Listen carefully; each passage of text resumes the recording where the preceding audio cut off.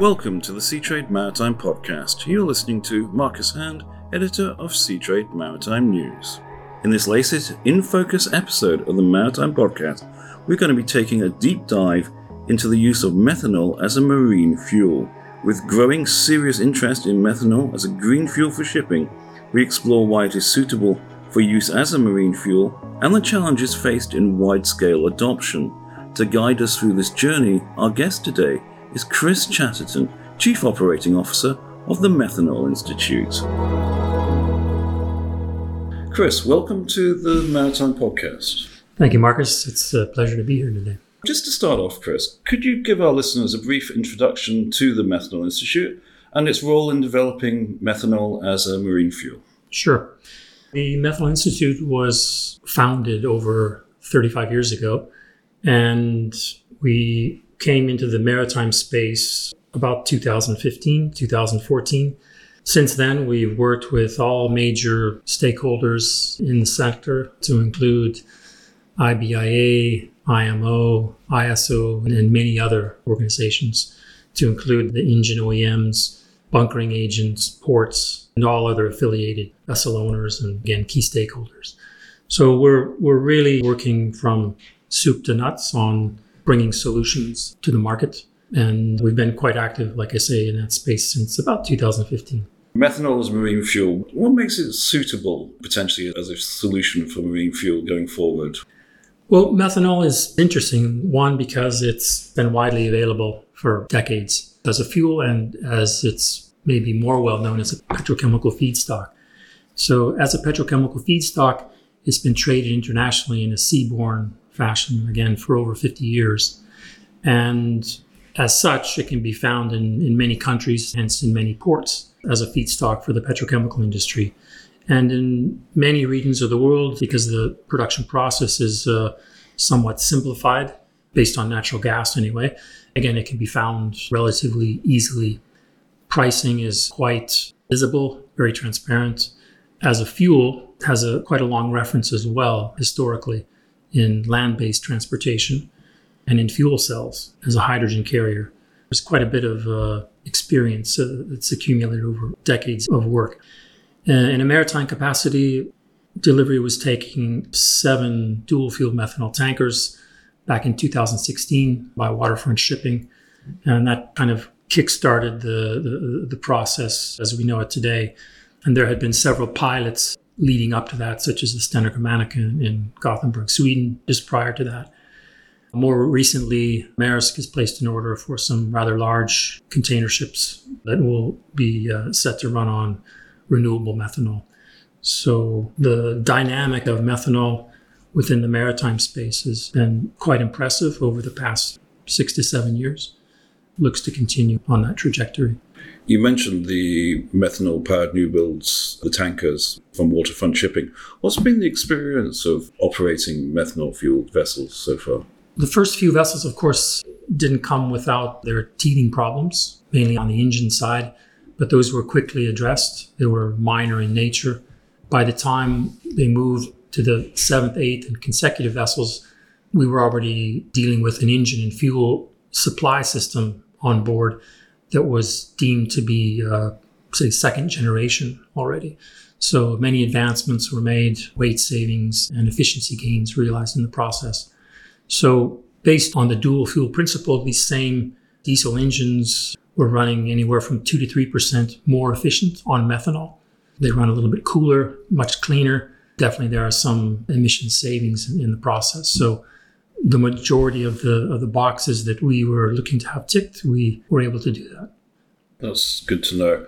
You mentioned in your previous answer, you mentioned about the Maersk orders. We're seeing this sort of pick up, more serious interest from other sectors, particularly container shipping, in terms of methanol as a fuel. What do you think's driving that?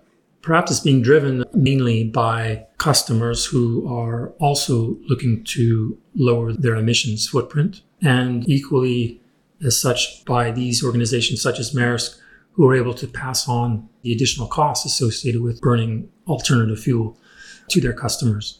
So it's kind of a pull and push type of relationship, and would probably have more impact if there was additional policy in place to support both customers who are demanding lower carbon products, as well as producers of the fuel itself and the logistics providers such as Maersk, who are providing the service in a low carbon way. Is the fuel more suited to certain types of ships or certain types of trade, or can it be used anywhere? Based on our experience, we started with smaller vessels and to work up. Methanol's use in other applications, in drag boat racing and performance automobile racing, is quite good. It's been the go-to fuel for fuel cell applications globally for many years because it's, again, liquid at ambient temperature. Prices are well known. That allows the project developers to easily estimate the cost of hydrogen alongside fuel cells. So that's kept methanol in that space for reformation into hydrogen alongside the fuel cell market. But with respect to maritime vessels, again, there's really nothing internally that needs to be changed on these engines. So for the most part, engines below 1 megawatt, we've been able to easily convert these to methanol with the addition of a common rail and then working backwards. Fuel supply system, usually dual wall piping when it comes into the engine room, fuel prep rooms. It's again low pressure system, and then special fuel pumps need to be used because methanol is a bit more aggressive than, say, diesel, and then adequate fuel storage. So with a little bit slightly lower energy density than diesel, you need to have perhaps more fuel on board to achieve the same range. So that's the other key aspect. And then wrapping that fuel system and engine componentry together, electronic ignition vessels with a proper CPU, because you're basically moving twice as much fuel into the combustion chamber. Again, no internal modifications to the engine itself. It's all external. You mentioned there the energy density of the fuel, so you require more fuel. Does this impact the cargo storage on a vessel by having to have larger fuel tanks? Yes, it can certainly. But as we've seen that as we become more comfortable with using methanol in lieu of diesel, whether it's MGO or LSFO or even HFO, we can afford to onboard less diesel because we really only need it as a pilot fuel. So these tanks could therefore perhaps in the future be further converted for methanol. But on the new builds, they come with new design features, and storage capacity on board is adequate enough, working within the existing ship design parameters. Methanol as a liquid fuel at ambient temperature requires much less infrastructure to safely store it on board than, say, any gas. Yeah. Does that mean it's actually more suited to new builds than, say, retrofitting? We have done a number of retrofits, actually. The most prominent being the Stena Germanica, which is homeported in Gothenburg, Sweden.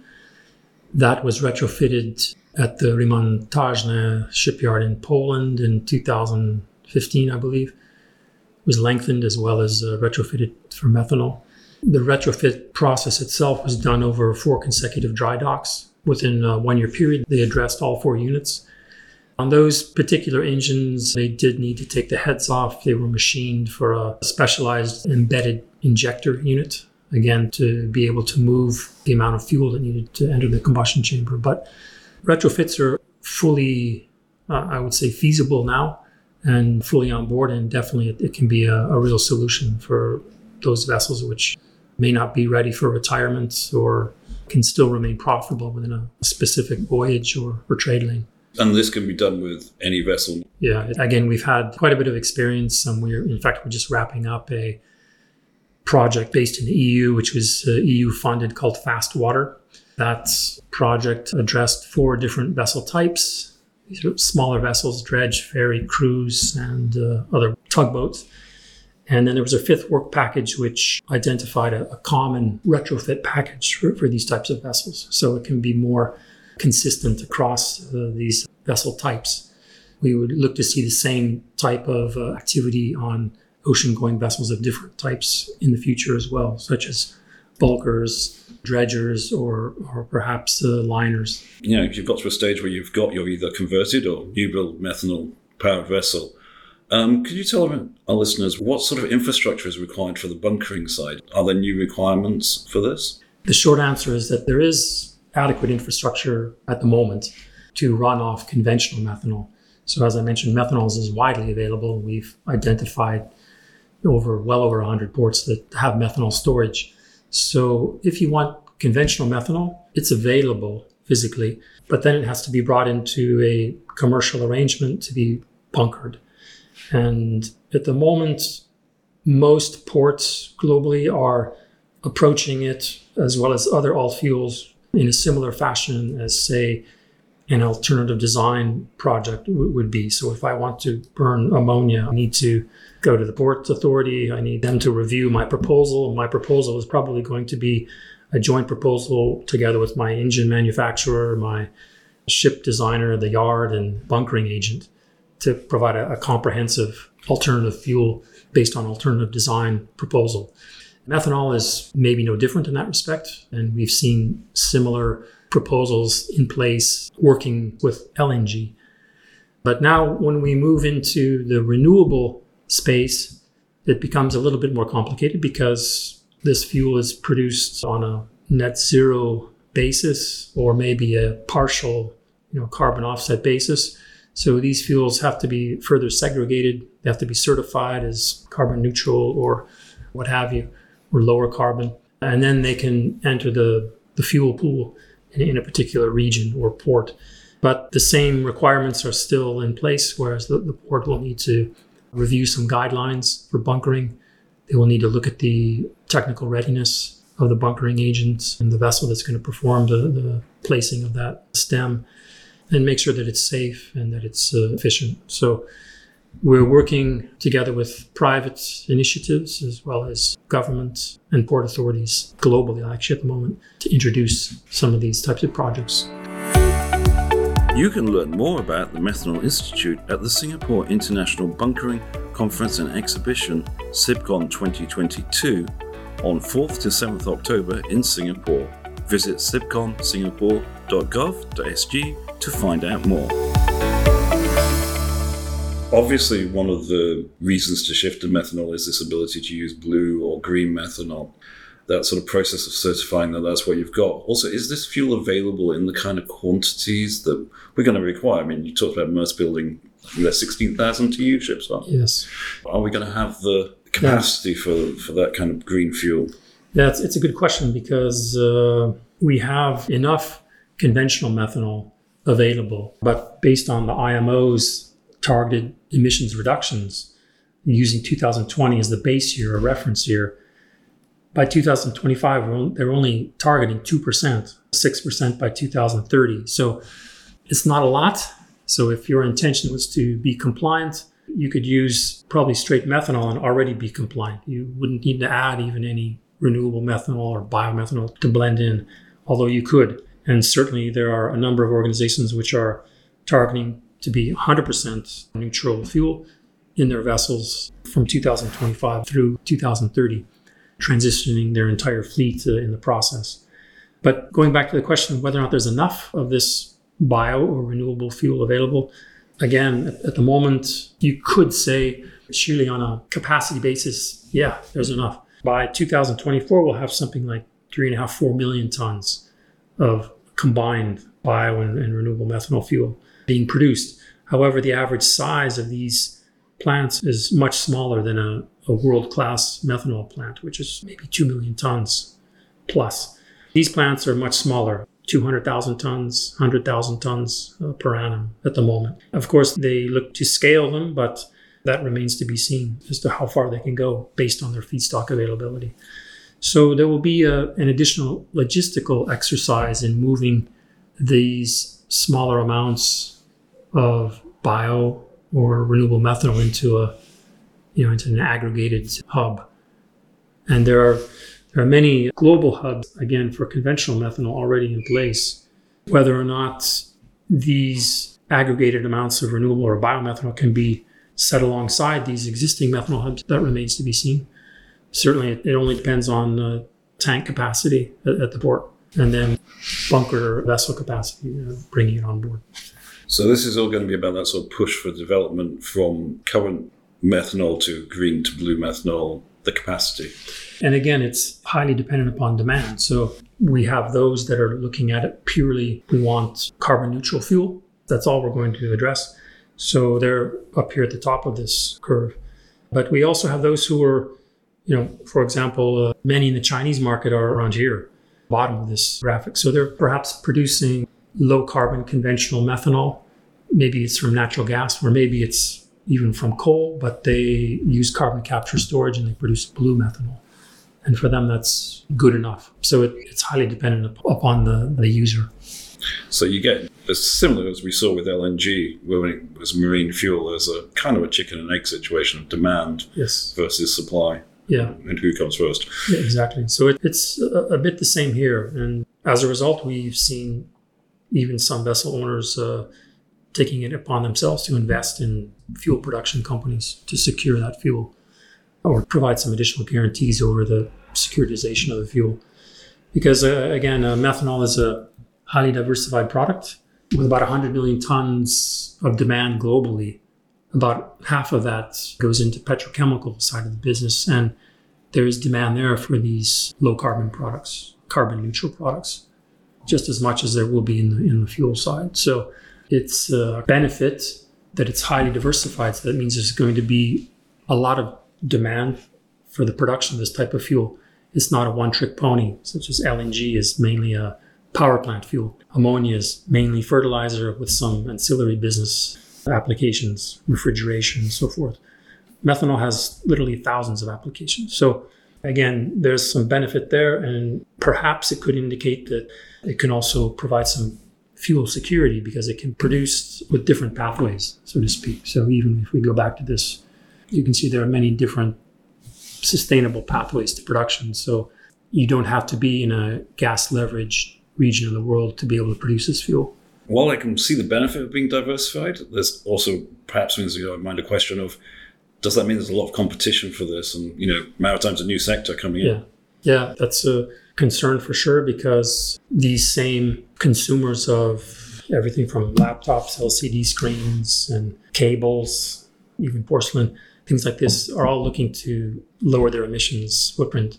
Renewable methanol, biomethanol, can play a key role at the very basic level as a petrochemical feedstock. So yes, we really need policy to be in place to provide proper incentives, as well as proper guidance, and in some cases penalty, as well as enforcement, if we're all going to, move this stone together, in the right direction. Otherwise, it will continue to be fragmented, and for sure the future will be multi-fuel, but we need a bit more guidance and we need a bit more direction so that we can fine-tune products that we need that will be most efficient and best suited for a maritime application. Do you see that regulation happening? It's little by little, but it's still, I think, too early to say if it will be as effective as I hope it to be.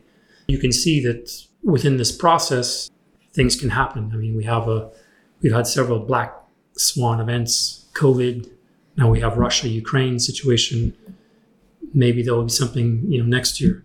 We can't afford to keep delaying. Otherwise, we'll never be able to get on with it. So investors need transparency and need visibility to be able to invest the type of money that we're talking about to get these projects moving. That makes perfect sense, the need for that transparency for the investment going forward. Assuming you've got to that point where you've made that investment in the ship, secured your supply, could you tell our listeners, are there any sorts of particular requirements in terms of training for the crew? For example, if you've got LNG dual fuel, which our listeners will have heard a bit about in some previous episodes, there are quite a lot of requirements for the crew for handling gas-powered ships. Is this the same for methanol? Yeah, as a low flashpoint fuel, definitely there are some things to consider, and we're beginning to address those as well. We're working with one group in particular that's a ship management company, global, well-known, works under the Norwegian flag. And we're planning to create and then administer courses, one basic course for any of those crew that are going to be operating a methanol dual fuel vessel, as well as an advanced course, likely for those crew members who are around the engine room or have a little bit more closer contact with the fuel itself. For sure, there are requirements for these, but they're not over the top. It's quite simple and it's quite fundamental. Methanol is simple to understand. And that's, again, one of the benefits. Training can be very efficiently and very effectively introduced. And at the basic level, there's almost not really even a need to be on board to be able to communicate information and knowledge to certify these crew members to be able to operate a methanol dual fuel carrier. And when it comes to the bunkering part of this, are there any sort of additional safety handling requirements?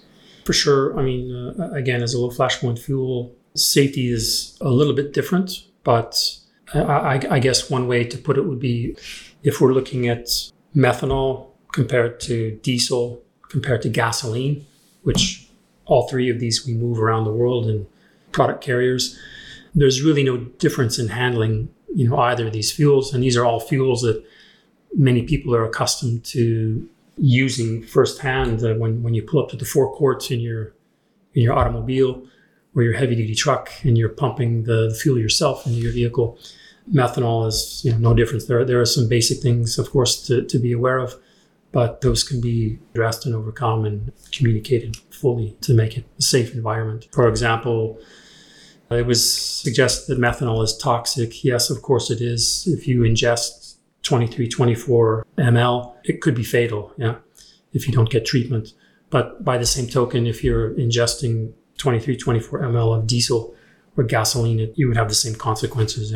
From a fumes perspective and within all enclosed spaces on board, I think it's 60 turns per minute to air circulation, and they have a lot of minimal requirements. Gas detection everywhere in the event there is a gas leak. But again, methanol tends to vent down gravity, both as a liquid and as a fumes. So it's heavier than atmospheric air. So it's a little bit easier in that respect to identify, I guess you could say. And modern technology has allowed us to readily address that. Again, with gas detection, infrared flame detection, and then these work within milliseconds of each other to discharge some form of flame retardant material, whether it's foam based or it's mist water or a combination of the two. It can be very safe. And in fact, the number of industrial incidents on board involving methanol is very limited. You're hard pressed to even find any of these. Obviously, ship's fuel is dangerous of all types, and some ships carry many dangerous cargoes. So in that sense, it's nothing new. I understand that. Just looking forward, you mentioned earlier we're looking at a multi-fuel future. Where does methanol sit in that? That's a good question. I mean, it's hard to say other than the future definitely will be multi-fuel. So there will certainly be those regions of the world which are more advantaged for maybe one fuel or another. For example, in Europe, biofuel can be a reality. Biogas, is a reality. Biomethane, it's already coming to market. Other regions aren't as advanced in that respect. Maybe South America could be one potential market. The Middle East, Australia have abundant solar and wind in some cases. So there's, again, more advantages to perhaps producing green hydrogen, which can then be moved into either ammonia production or methanol production. So again, that will largely depend on their customer base and who they're selling what and their trade lanes. And then for some, it could be that they have much fewer options, and they will have to just take the least cost and most efficient form of deleveraging CO2 equivalent emissions going forward. So methanol can play a very key role immediately. So that's, again, one of the benefits of methanol is it's available now. It's not a fuel that you would have to wait and see what happens over the next few years. And the bio element is certainly coming, and that's been forecast quite prominently by the International Renewable Energy Association, a buildup of some 5-fold over the next 30 years based on bio and renewable methanol. So in the bunker market, I mean, I could see easily, somewhere around maybe 8 to 10% of the market by 2030, 2035. It's a realistic possibility. A lot depends on policy, but if the policy is effective, then there are only 2 fuels, to be sure, that are approved by IMO at the moment. That's LNG and methanol. So if you want to color outside the box, You have to be a bit more creative, and creativity doesn't come without cost. Thank you for listening to the Maritime Podcast. Make sure you never miss an episode by subscribing on the app of your choice. Until next week's episode, stay safe.